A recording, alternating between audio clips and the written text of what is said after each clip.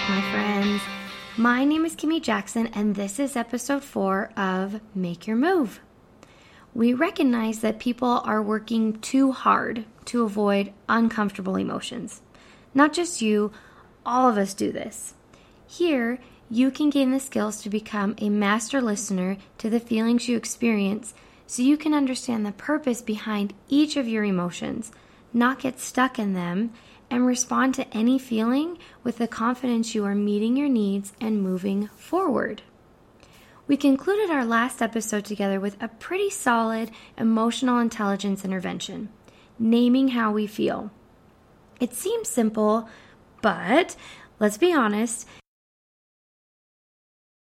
frustrated, and replacing it with a more specific and accurate emotional descriptor. Now that you've taken some time to focus on naming how you feel, I really hope that you experience a significant increase of validation in your life. Or maybe you took the time to offer validation to others. Was there a day that you felt tired, overrun, or drained? Just a hypothetical situation, but did you take the time to name that feeling and then realize, yeah, I need a break.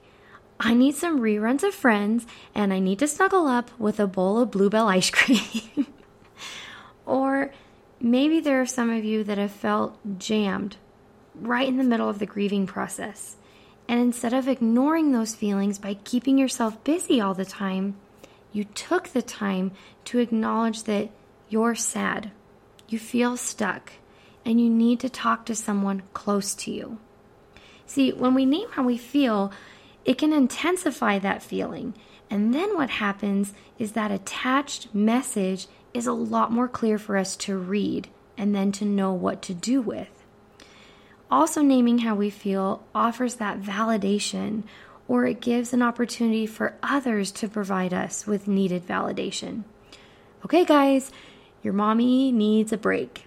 Everyone, let's give her space before the mom-cano explodes. That's pretty validating, I think. I want to really express gratitude for the tremendous feedback I've received from those of you who have subscribed and are really taking to heart the implementation of emotional intelligence, attachment theory, and especially recognizing that your feelings matter and the people around you have feelings that matter too. From this feedback, I've been able to do what it is that I love most. Witnessing people tune into their feelings, dive into vulnerability, and be real with themselves. I heard people work through the ambivalence and the shame of, why am I crying? This is so stupid. And then move to, I know these feelings are here for a reason. I don't like them, but I know they're here for a reason. So I need to slow down and listen. I also heard some of you say, Kimmy, this really feels like a word game.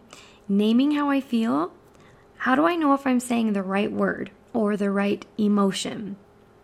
I also heard the question, does it really make a difference naming how I feel? I sincerely appreciate this question because it holds me accountable to my original promise not to waste your time and to provide researched, inspired, and truly helpful tools for building your emotional intelligence. First, I want to spend some time answering that specific question. Does naming how I feel really make a difference? And then we'll shift gears a little bit and discuss a deeply rooted illusion that has been steering us all away, far, far away from gaining a secure emotional intelligence. Well, my friends, what do you think? Do you think saying how you feel, giving the emotion a specific name in the moment you're experiencing that feeling, makes a difference? Is that a skill? And does that skill help you regain emotional balance? Do I use this skill? Yes. Do I see and feel its benefit? Yes. Over and over again. One major benefit being that you aren't being passive-aggressive. I was privileged to learn this concept directly from Dr. David Burns. He's the author of the Feeling Good Handbook and Feeling Good Together. He taught the crowning feature of passive aggression is not naming how you feel. How many of us have rolled our eyes and said, "Can't you just tell? You should know how I feel." If you don't want to be passive aggressive, then say how you are feeling. But I get it. It sounds a little too simple. And maybe that's why I like it so much.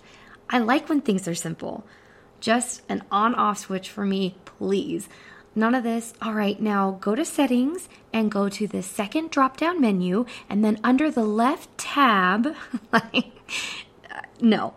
One reason why online shopping can be ever so dangerous. Just a simple thumbprint and bam, I have new headphones. The people out there who have formulas memorized for Microsoft, Excel, or other programs, I think y'all are pretty genius. Bottom line, naming how you feel, it doesn't make the problem or the circumstance you're involved in dissipate or completely resolve itself. But let's see what it can do. How about we use an extreme situation filled with intense, powerful emotions and really test this skill? How about a phobia? That sounds pretty intense. Whether an individual is afraid of the dark, open water, or heights, phobias evoke a range of potent and forceful emotions. Are any of you out there afraid of spiders? I have this great research study to share with you about spiders, and the only reason why I won't struggle with saying the word tarantula a few times is because we're not talking about snakes. Oh, yuck. Never snakes. Never ever. I seriously get chills every time I even think about snakes. But whenever I think about spiders, I instantly start laughing because all I can picture is Harry and Marv from Home Alone. Marv? It's just, yeah, such a classic. Well, let's get back to work here. There's an experiment that was conducted at UCLA. Researchers and psychologists Michelle Krasky, Katharina Kurgansky, and Matthew Lieberman started with this question. Can simply describing your feelings in a stressful situation make you less afraid? That's exactly what we're trying to figure out here. A recap of this study can be found in the Science Daily Archive of 2012. And I'm going to be taking excerpts and paraphrasing from their article here. Their article states the psychologists asked 88 people with the fear of spiders to approach a large, live tarantula in an open container outdoors. The participants were told to walk closer and closer to the spider and eventually touch it if they could. Does that sound creepy to you? We're not talking about just any kind of spider here. This is a freaking tarantula. Raise your hand if you would ever be part of this experiment. Yeah, not me. I do believe that the participants were given $30 each for their involvement in this study. So I still don't think that would be quite incentive enough for me. But after their outdoor encounter with the tarantula, the subjects were divided into 4 different groups. They went inside where they sat in front of another tarantula that was inside a container. Okay, tarantulas are everywhere. We get the picture, right? So the first group, they were instructed to describe the emotions that they were experiencing. For example, I'm anxious and afraid by this ugly, terrifying spider. Michelle Krasky, she was the senior author of this study, stated, "This is unique because it differs from typical procedures in which the goal is to have people think differently about the experience, to change their emotional experience or change the way they think about it so that it doesn't make them anxious. Here, there was no attempt to change their experience, just to simply state what they were experiencing." In the second group, participants used more neutral terms. They did not convey their fear or disgust and were, quote, aimed at making the experience seem less threatening. They might say, for example, that little spider, he can't hurt me. I'm not afraid of it. End of quote. This is a usual approach for helping individuals to confront the things they fear, Krasky stated. Now, this approach reflects a theory in a common psychotherapy known as cognitive behavioral therapy, or what we call in the therapy biz CBT. In the third group, the subject said something irrelevant to the experience. And in the fourth group, the subjects were told not to say anything, and they were only exposed to the spider. So a week later, they brought back their participants and again exposed them to the outdoor setting, and again were asked to move closer and closer to the tarantula and potentially touch it with a finger. Both proximity to the spider, how close the participants were to the spider, along with signs of distress, hands sweating, were measured. Here were their findings. Members of the first group were much closer to the spider compared to other groups. Their hands were significantly less sweaty, and this is interesting. The researchers also analyzed specific words the participants used and those who expressed a larger number of negative words in their emotional description did better. They did better moving closer to the spider, and their palms were much less sweaty as well. As individuals described the tarantula as terrifying, this proved beneficial to reducing their fear of the spider. Grasky reflected, that is so different than how we normally think about exposure therapy, where you try to get the person to think differently, to think it's not so bad. What we did here was simply encourage individuals to state the negative. So, as we take a step back and consider this piece of research, we all know that the spider never went away, or spiders. The fear was shifted, but the object of the fear wasn't eliminated. However, what we can also see is that stating the feeling and being even more specific about that feeling, not wasting time trying to talk themselves out of the feeling, was what was beneficial. But what else was beneficial? Each participant had to move. They acknowledged how they felt, verbalized it, and then they continued the task that they had sought out to do.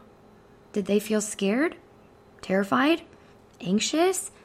For sure, all of the above. Emotions don't have to be paralyzing. They're not meant to be.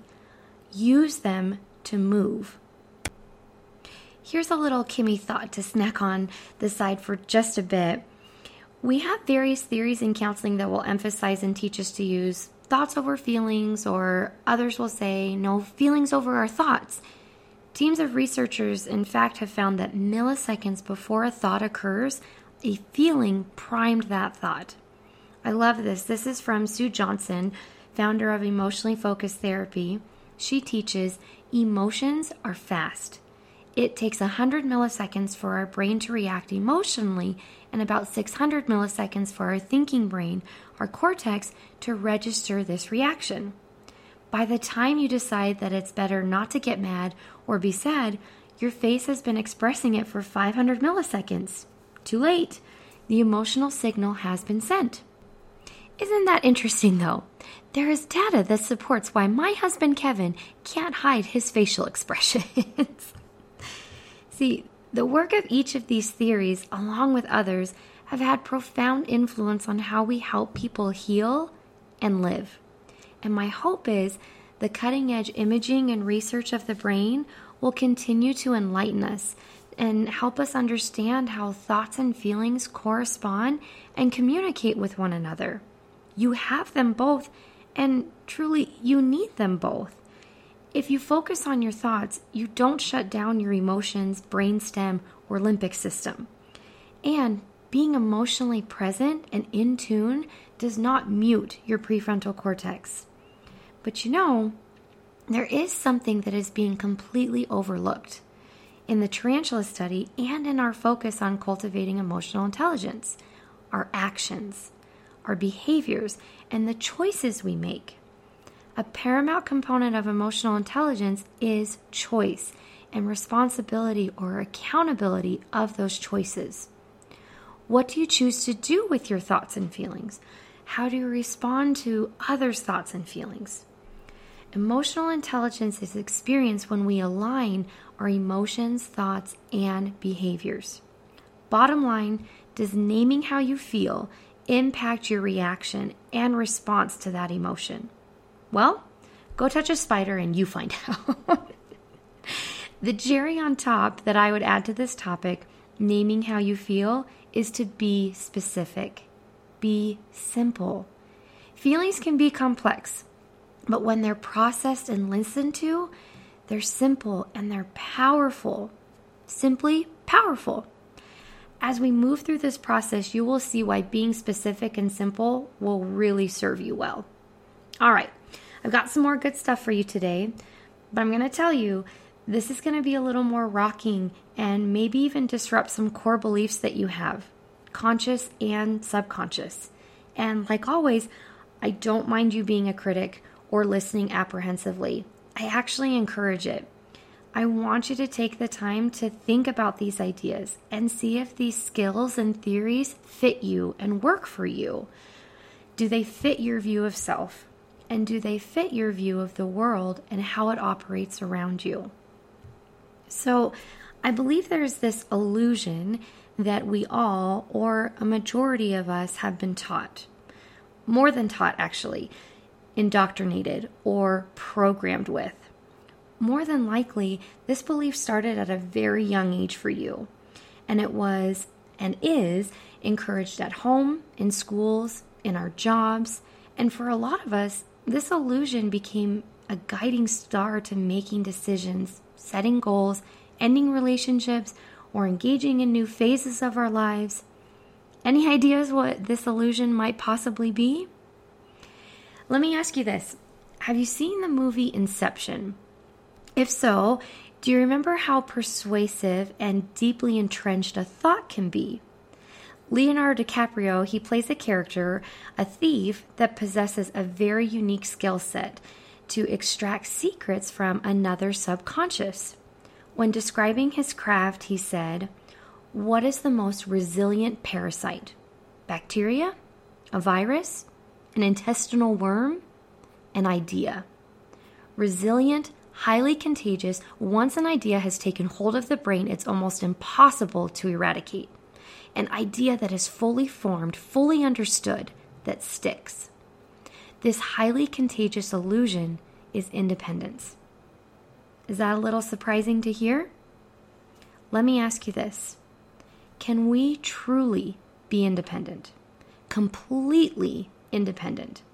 Can any of us wake up on a given day, perform our necessary task without the influence, support, or work provided by another person? Let's just start with when you wake up in the morning. Well, what woke you up? An alarm clock? Your phone? Did you engineer those contraptions? I don't know, maybe not. But what about the bed you slept in? Your pillows? Or what about your clothes? Oh, well, you paid for them. You earned that money yourself. Oh, wait, now we're talking about money. Did you use a debit card?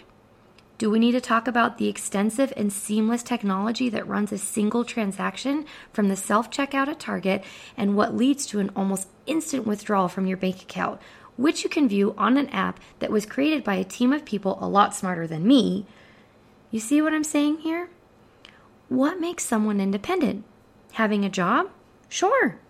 You have a job, you earn that job, but didn't someone hire you? Didn't someone draft an offer letter for you? Didn't HR contact you, or did someone train you? Do you see this? Where we're getting at here? Can you truly be independent? Think about how much we admire and aspire to become independent. We place incredible value on not asking for help and standing on our own 2 feet. Here are some common synonyms of independent. We've got self-sufficient, self-sustaining, and self-reliant. I mean, where would the world be without Kelly Clarkson's hit, Miss Independent? You know, Neo sings a Miss Independent as well, which is also really good. Of course we want to be independent, because the alternative, dependent, or worse, codependent, is not all that appealing. Who wants to be the leech, always relying on somebody else for your resources, your happiness, your purpose? You might find this interesting. You know who are the greatest examples of codependency? Pretty much every villain in the history of Hollywood. the Joker, Voldemort, Gaston, Darth Vader.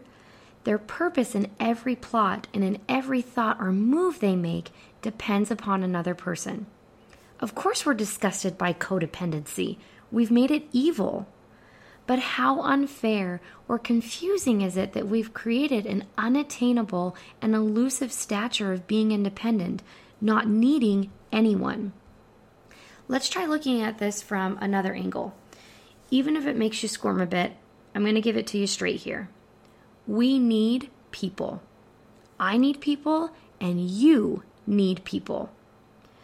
This is more than saying that we're a relational species. We're interdependent. We rely on each other. In about 10 seconds, I'm going to list as many people as I can that I rely on in one day, on average. Okay, you ready? A farmer, a trucker, a packer, a stalker, a cashier, an owner, a software engineer, family doctor, my husband, my kids, God, and my Savior, school teachers, administration, law enforcement, my mama, other family members, bishop, policyholders, mechanics, clients, drivers, passengers, website operators, and every member of Costco, including the sweet ladies that offer samples. Whew. I think that was more like 13 seconds. Sure, people can be pretty annoying. They complicate things, and do they cause interference? Absolutely. Did I mention that I have 3 boys? But still, we need each other. We need someone to install the traffic lights, make sure they run properly, someone to stock the ice for our fountain drinks, the DoorDash driver, the lifeguard, the nurse to perform your emergency chest compressions. We need people. Why would this fact or calling out this illusion be so important to our emotional intelligence, though? Because for far too long, we've made independence the hallmark of success. We have been exhausting ourselves and our resources to pursue a goal that, quite frankly, is unattainable. If emotional intelligence is the bullseye of our targets here, then let's aim with arrows that will point us straight in that direction. Can we aim for something that promotes hard work, expanding our talents, increasing our strengths, and our need for other people? Oh, I just said it again. We need people. I'm picturing here this Oscar of a Grouch-like person listening, slamming the lid of their garbage can and saying, I don't need people. Really, this might not be an easy concept to internalize, but if Ebenezer Scrooge could come out and burst into song Christmas morning, then so can you. Emotion-focused therapy brings to light a beautiful concept termed secure dependence, a realistic view recognizing our need for others as well as our drive and passion to perform, be autonomous, and accomplish tasks on our own. You can see how such a principle, like secure dependence, holds a space and value to each of your attachment needs. You need to feel loved, understood, as well as invigorated with confidence or feeling proud about your capabilities. Does this make us weak or childish because we need people? What Sue Johnson will tell you is that emotional dependence is not immature or pathological. It is our greatest strength. What I will say here is that emotionally intelligent individuals not only understand our interconnectedness, they also utilize skills that complement their secure dependence. Asking for help, being responsible, having integrity, and demonstrating empathy and compassion. You think people squirm when I say we need people. What kind of reaction do you think they get when I talk about us asking for help? Is asking for help difficult for you? Yes or no? The answer to this lies within your own attachment needs. Who would I ask for help? I can't rely on anyone. I get the job done better myself. I don't want people to see me as weak or incompetent. How many of us struggle even to the point of suffering before asking for any kind of assistance? Asking for help is in fact a life skill. Yes, you are equipped with great talents, amazing abilities, capabilities, strengths, ideas, but not all of them. I'm going to state this again, hopefully to perform an Inception-like procedure so that we begin to teach our young people to reach out and ask for help. Asking for help is a life skill. When we call out this illusion of independence and transition to a more realistic view of secure dependence, we can see how principles and practices such as responsibility, service, and empathy are so valuable to humanity. I watched a short and sweet TED Talk a while back entitled, "What I Learned from 2,000 Obituaries." Okay, maybe not so sweet sounding. Wow, what a great episode, Kimmy. First spiders, and now we got obituaries. Lux Narayan, a curious analyst, collected 2,000 obituaries from the New York Times. He then fed the first paragraph of each obituary into a program that eliminated all of the filler words, all the ands and thes, etc. His intention was to look for common themes that captured what are people most remembered for after they die. The word that stood out most? Help. How simple and how powerful. We value, admire, and honor those who help. Those who take the time to share their time. How interesting that help was the most common word and not independent or self-sustaining. Well, that's a wrap for today. I hope this episode offered some ideas and encouraged you to continue to slow down. Tune in and specifically name how you feel. I hope you continue to brainstorm your view of independence and that those thoughts lead you to gratitude for the many hands and hearts that offer their help in your behalf every single day. Lastly, I hope you recognize your interconnectedness and seek out opportunities for you to help, to give someone the benefit of the doubt, to volunteer, to bring the coffee, to offer the hug or listening ear. I know I need people to finish my sentences, to encourage my passions, to hold the door open for my kids and me, to smile as they pass me delicious Costco samples. Thank you again so much for being here and supporting the Make Your Move podcast. Be sure to subscribe so you're alerted with new episodes. All right, I'll catch you guys next time.